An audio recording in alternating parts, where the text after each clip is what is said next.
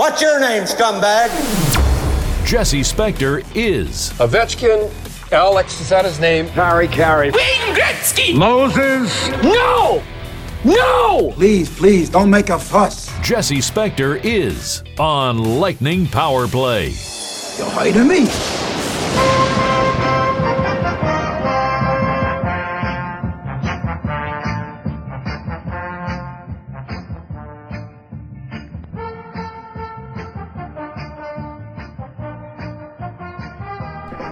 Welcome to the Jussi Jokinen Show. I'm Jesse Spector, filling in for Jussi Jokinen, who is on assignment playing for Kärpät of the SM Liiga. First place in Finland right now, Kärpät with Jussi Jokinen. Not having his... he's not the star of that team, but he is still playing a role there and doing his thing. So that's what he's doing. What we're doing here is talking to Sean Shapiro, welcoming him back to the show from The Athletic in Dallas. Sean, how you doing? I'm good. How about you today? I'm good. So it's been a busy week for you, coming off of the holiday break. First the Winter Classic, and then Friday afternoon, right before we were set to record this show, Jim Montgomery comes out with a statement finally explaining everything that went down there, and that he's checking into an inpatient rehab. Was there any hint of this at all, or is this a total surprise?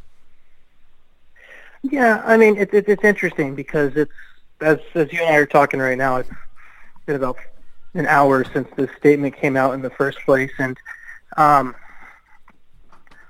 personally do believe there's more to this story, unfortunately, because obviously Jim Montgomery had a problem, and he recognized there's a problem, and he is obviously fixing those things. He's working to fix those things, obviously, with this decision, but it's kind of it's still the type of thing that kind of still leads to some more questions than answers at this point, really, because I don't know I'm not well versed in legalese and HR, so I'm not going to pretend to know exactly what it means. But if someone's just an alcoholic, I don't think you can just fire them and void 2.5 years of their contract for being an alcoholic. So unfortunately, I think this is just kind of the tip of everything, unfortunately. Now, I'm not saying I know what everything is, but I just think there is...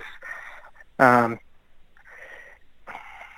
very happy Jim Montgomery is getting help, but I have a hard time believing the Stars could fire him just for drinking too much. I think if, for example, and I have a hard time believing that there would be no legal ramifications for just firing someone for being an alcoholic. I believe someone's an employee and they get help, you're supposed to help them. So, and obviously the Stars are not doing this. This is all an individual thing. So I think there's more to this, and obviously whatever had happened is we still may never know, but it's good to know that someone who has a problem is getting some help, I think. Yeah, that is the most important thing, is that he's going to get the help that he needs, and that he's going to get that taken care of. It does, yeah, like you said, it raises that question, because I can't think of a coach where this has happened, but my mind immediately goes to CC Sabathia leaving the Yankees right on the eve of the playoffs to check himself into rehab. Whereas, this, it would suggest to you just logically that there was some kind of workplace incident that precipitated. There's something else. It's the type of thing where there is something else, because you also, as the Dallas Stars, if just as an organization, say someone else in your office, whether it's a ticket sales guy, it could be anyone, if they're an alcoholic and they want help, and you can't be firing people just because they want to get help. If you say that's kind of a very loose example, but that's where my head goes on this, is there has to be a bit more for it to be the street uncut firing like there was that quickly, whether it was a number of strikes reached or something like that. Maybe that was involved as well. But the interesting thing kind of also is, so far, the only statement from Stars GM Jim Nill on this is, we support Jim, and we hope that he and his family are able to go through this. We're not going to say more. Jim Nill never says we fired him because he's an alcoholic. So while Jim Montgomery admits he had a problem, and admits he had a problem and he's working to fix it. The Stars have never said that is the reason they fired him, which is an interesting disconnect. Yeah, it definitely is. He hints in his statement that it's, in the framework of why he was fired, is that it was related to yes. That is certainly how that's. Yeah, I believe. No, I 100% believe whatever led to the actual firing, there was drinks involved in some capacity, but obviously, I think I still think there's more to the overall story, and that's. But as we kind of touched on, and I think just kind of the biggest takeaway from today, right now at least, is it's good that someone is getting help with something that is, I know, not personally, but I know some people close to me who have dealt with similar things, and I know it's good that this is the type of thing that if someone needs help and they're getting help, that can be a lifesaver. So, yeah, absolutely. Is it strange? I mean, it strikes me as strange, but that so little has even leaked out about the details of why he was fired, and that this was not even a mutual parting of the ways. It was a straight up firing. Yeah, I mean, it is somewhat strange, and I think kind of that's the other reason the statement that comes out today still kind of leaves a lot to be desired for those people who want those real answers. I'm sure all of the people who have been complaining, have been saying, "Oh, what did Jim Montgomery do? What did he do? I want to know what he did." After they get this statement, this doesn't tell you what he did to get fired. So it's still. I think I truly believe that the number of people in this world that actually know what happened, whatever it was, whether it was the incident or the buildup of things, I truly believe that number of people that actually know is a very small group. It's probably Jim Montgomery, Stars Jim Nill, Stars legal counsel that was conferred on this, some of the other executives that you have to run this by and things like that. But this was very much kept under wraps from everyone else in the offices and everything like that. So I think it's a bizarre situation that more finite details haven't come out, but I also think it's something that makes sense when you look at the genesis of the amount of people that actually know and the people who would have any motivation for letting it get out. They have no reason for the real story to get out. Obviously, Jim Montgomery wants to get back to being an NHL coach someday. I think that's something that no one can deny, and if it's his fight with alcoholism becomes the story of why he got fired and he can overcome that, he has a better chance of becoming an NHL coach someday. And if there's something else he doesn't need to put out there, then he doesn't need to. And so it's very interesting to kind of see, because I know I'm rambling right now, but it's no, it makes but sense. It's an odd situation. It's Yeah. an odd situation still. Meanwhile, on the ice, this is a Dallas team that the turnaround started when Montgomery was still there, and that was why the firing was, came as such a bolt out of the blue. I think if he had been fired in late October, early November, it would have been like, oh, okay, yeah, that makes sense. He's fired for the start that this team had, but they're on a 100-point pace now. They're 41 games into the season. They've got 50 points. What turned this around? First under Montgomery and now under Rick Bowness. Yeah, it's kind of the big thing that turned things around was they started opening up the offense. No, they still aren't a high scoring team, but they were so overly concerned about their defensive identity and doing the little things defensively and being tough to play against that they kind of they swung the pendulum too far and became so conservative offensively that they weren't really creating much chances of anything. And then that maximized the mistakes on the defensive end. And so it just they were overly worried about playing good defense. And then when a minor crack would happen, everything would kind of blow up. It was just kind of like a stress ball, I guess, that kind of exploded. What happened was they started realizing, okay, we can take a couple more chances. We can do a little bit more offensively without losing our defensive identity. And then that took the pressure off of when you do make a defensive mistake, the world isn't ending because we actually can score a goal here and then. So that's kind of a mentality that took that way, and I think also the players and the coaches got on the same page more, and I think it's something that we saw happen almost a second time because we saw obviously Jim Montgomery surprise firing. First couple games of the Rick Bowness went okay. Then there was kind of even when Stars were in Tampa Bay and they won a game that they should not have won, and Anton Khudobin stole it completely, where they kind of struggled and they started looking like that again. But then they came out of the holiday break and kind of got everyone on the same page again. So I think it's kind of a little bit of that, just realizing that we can play hockey a little more freely. One mistake doesn't ruin everything, and everyone needs to be on the same page, which are real generalities, but when you take all of that and you kind of combine them and everything like that, it turns into, it makes every little mistake feel like the end of the world, and that's not the case anymore, and that's what had been happening in the first 10 games of the season, and that's what happened right before the holiday break, but then they quickly fixed it back. And after the holiday break is the reason that I wanted to have you on in the first place, which was to talk about the Winter Classic, which was it was a very poorly rated television-wise Winter Classic, but for those that watch it was quite a show. Yeah, I mean, as far as obviously, so the TV ratings came out today, and the TV ratings was not well watched, which isn't good news for fans in other non-traditional markets. Since NBC obviously has a hand in picking the teams in these games, but I think as far as if you were there or you watched the game, it was a success. It was second largest crowd in NHL history. Really good game. You go through and you take a look at the kind of Winter Classics. This was the 12th one. This is probably up there with the top 2 or 3 Winter Classics. As far as just the game goes, it had a little bit of everything. And I guess kind of the end of the day, the lasting legacy of this one is going to be how the NHL rates success, I think. Obviously, it is a success for the Stars. It was a success for the Nashville Predators. It was a success for the city of Dallas.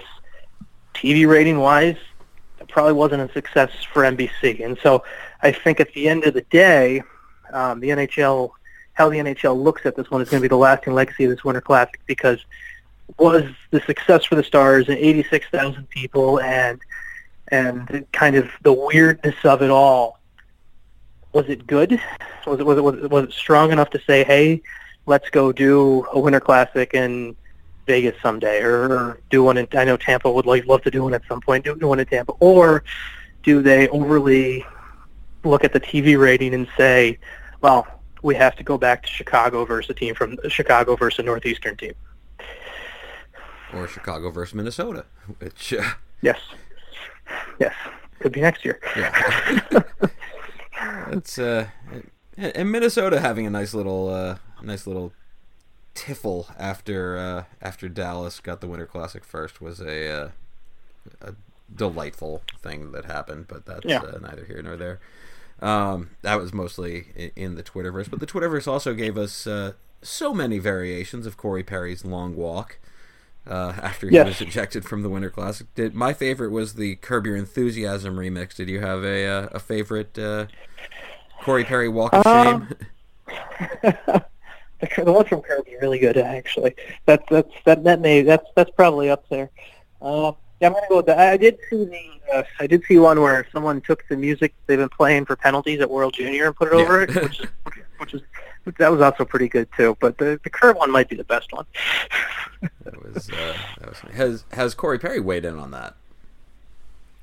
So it's interesting. I wrote this today. We did a kind of a roundtable of how long the suspension should be and everything like that. And I'm personally we'll probably, by the time this goes up, I would imagine we'll probably have how long the suspension is.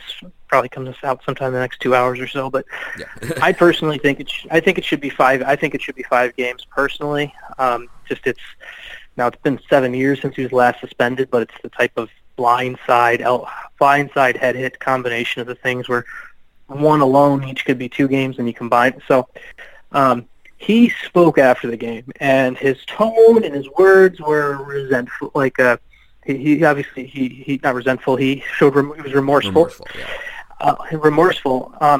then again, I also, as I kind of wrote and I made this point today, he had about 3.5 hours to pick his words and his tone as he sat in the locker room to try and go into damage control on this. Because while what Corey Perry said is nice and what he needed to say, I didn't mean to hurt the guy, it was unintentional, yada, yada, yada. None of that, I mean, I don't know how many times you rehearsed that in the locker room. He could have been rehearsing in the locker room over and over again. It just really, he was at a point where I think the only reason he probably even spoke to the media was, all right, if I say the right thing now, maybe that, maybe a 4-game suspension turns into 3, or a 3 turns into 2, or whatever. But at the end of the day, it doesn't matter what he meant to do. He threw a really dirty hit in the NHL's marquee game, and probably knocked Ryan Ellis out. My dogs. Knocked Ryan Ellis out for, and knocked Ryan Ellis out for what looks like considerable time with which was only announced as a upper body injury, which is hilarious. Mm-hmm. But either way, I would think Perry will be gone for. It's the NHL Wheel of Justice, though, right? So we'll see how long he actually goes for. We're going to go for just a short break. We'll be right back. A little bit more Winter Classic talk and a whole lot more with Sean Shapiro from The Athletic in Dallas. You're listening to Jesse Spector Is on Lightning Power Play. Welcome back to Jesse Spector Is on Lightning Power Play, joined today by Sean Shapiro from The Athletic in Dallas. And we're talking today about a lot of things. We were talking about the Winter Classic before, and we will get back to it, but I wanted to talk first about just how you got into being a hockey guy. So I actually grew up in New Jersey originally, okay. And I grew up as a Devils fan as a kid growing up. I would have been 6 years old in '95 when they won when they won their first Stanley Cup there. But it wasn't.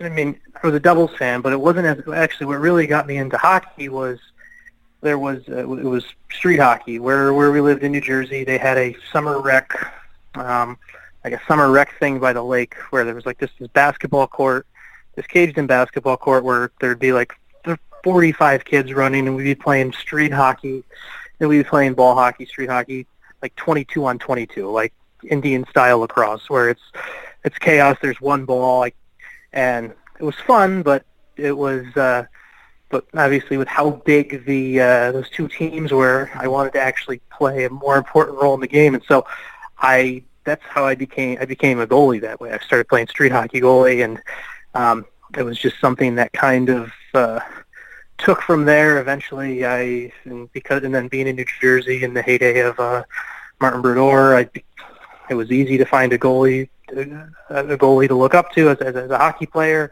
and then just kind of led to that, and I played ice hockey after that, and so it's kind of all started with playing street hockey, and it was fun, but I didn't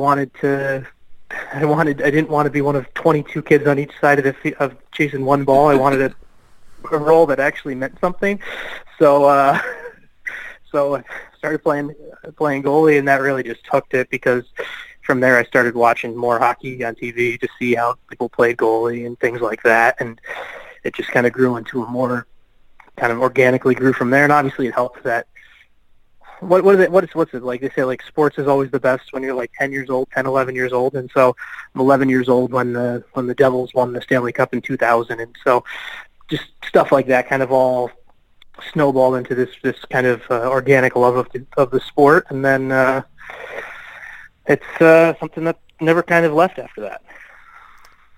That's my experience was at least similar in the it wasn't street hockey, but it was floor hockey in a basketball gym at my school, and I also wanted to play goalie for the same reason of just didn't want to be part of the chaos running around, and everybody, especially you get chopped in the leg so much when you're playing that, because it's all just kids swinging their sticks around, and goalie's the position to play if you're a ball hockey enthusiast. Did you know for a long time that you wanted hockey to be like your job? Yeah, I think it's one of those things where I I kind of knew that I wanted to be obviously I was a kid who, every kid at some point has I don't know, it's not every kid, but most kids who are into sports at some point, we all believe until some age that we are going to play sports forever and we're going to be pro athletes, right? Mm-hmm. So I'm sure once I realized that wasn't going to happen, I always wanted to, every morning my dad and I would read the sports page, always loved reading sports books and everything like that, and so kind of ever since I was younger, as a kid, it was, if I can't play sports forever, it'd be nice to write about them and be around them. And just hockey was always my favorite sport, and always wanted to be a hockey writer. It's something that it wasn't as I get a little bit older, it wasn't the tried and true, locked in stone, I want to cover the NHL someday. I enjoyed covering college football. I enjoyed I enjoyed covering some other things in college as well, but always came back to, this is what I enjoy doing most. I love the sport I like most. I love writing about it, and that's kind of it kind of always stayed on that path, and even if there was a couple of random times it strayed. I laugh because there's I think it was when I was in high school at one point, I took the computer-aided design class or something like that, and it's a very George Costanza said, I could be an architect. and I couldn't even make it through. I did the class, got through the class and everything like that, but the amount of math involved in set and drawing those things was this isn't fun for me. So really ever since kind of high school, I was working for the school paper then and everything like that. It was, okay, I'd like to write for a living. I'd like to do this. And hockey just always ended up being the subject that I kept coming back to, both intentionally and unintentionally. And you wind up in Dallas. Is there a similarity between Dallas and growing up in New Jersey, just as far as, I know it's not the case with the Jersey papers, but that the Devils, at least in the metro area, are often the overlooked team, and the Stars, I would think, are pretty much. I mean, it's Cowboys first, everything else after that. But the Rangers and Mavericks, have, and even though the Stars have won a championship, a Stanley Cup, still don't have the same attention paid to them. Is there similarity beyond that, or is it a different universe entirely? No, it's pretty spot on there. It's a Cowboys town, first, second, and third. It really is, and it's one of those things where it's not even if the Cowboys are good or bad whether it matters. If the Cowboys are good, people are on board. If the Cowboys are bad, it's one of the most. Either way, the Cowboys are the most talked and covered team in this market. You have, after that, it's probably got a bit of, just because of the nature of the seasons, the Rangers probably the second most followed team, just because of the nature of the seasons. But there are times and opportunities where the Stars or the Mavericks can be that second most popular team, and that was the case in the when the Stars came to Dallas in '93 and then they won the Cup in '99. That 7-8 year window, that was a time the Stars did take that opportunity and kind of were that second team. They were good, they were winning. Obviously, they weren't the Cowboys, but they were still winning and they were good and they were getting kind of that attention. Then obviously they had their kind of real fall off the wagon and everything like that. And on top of that, it kind of coincided with the Mavericks and Dirk Nowitzki winning an NBA championship. So they're at the point right now where they are still, they're definitely fourth on the landscape right now. And it doesn't help too that the team that they would kind of be competing for, the third, has one of the most interesting and entertaining young players in the NBA right now. And the Mavericks with Luka Doncic, it's kind of an interesting setup, and that's kind of also goes into the nature of the sport. The Stars have Miro Heiskanen, the Mavericks have Luka Doncic, and just the impact a young player can have in one game. We know in basketball is obviously much greater, and the way they're star-powered and marketed and everything like that. So, but but I will say this. I will say when the Stars are doing well and they're winning, and this is a sports town that attaches onto a winner and they attach onto events, which I think we kind of saw a lot of that with the Winter Classic, where the Winter Classic, whether the Stars were good or bad, I think you don't get 86,000 people there.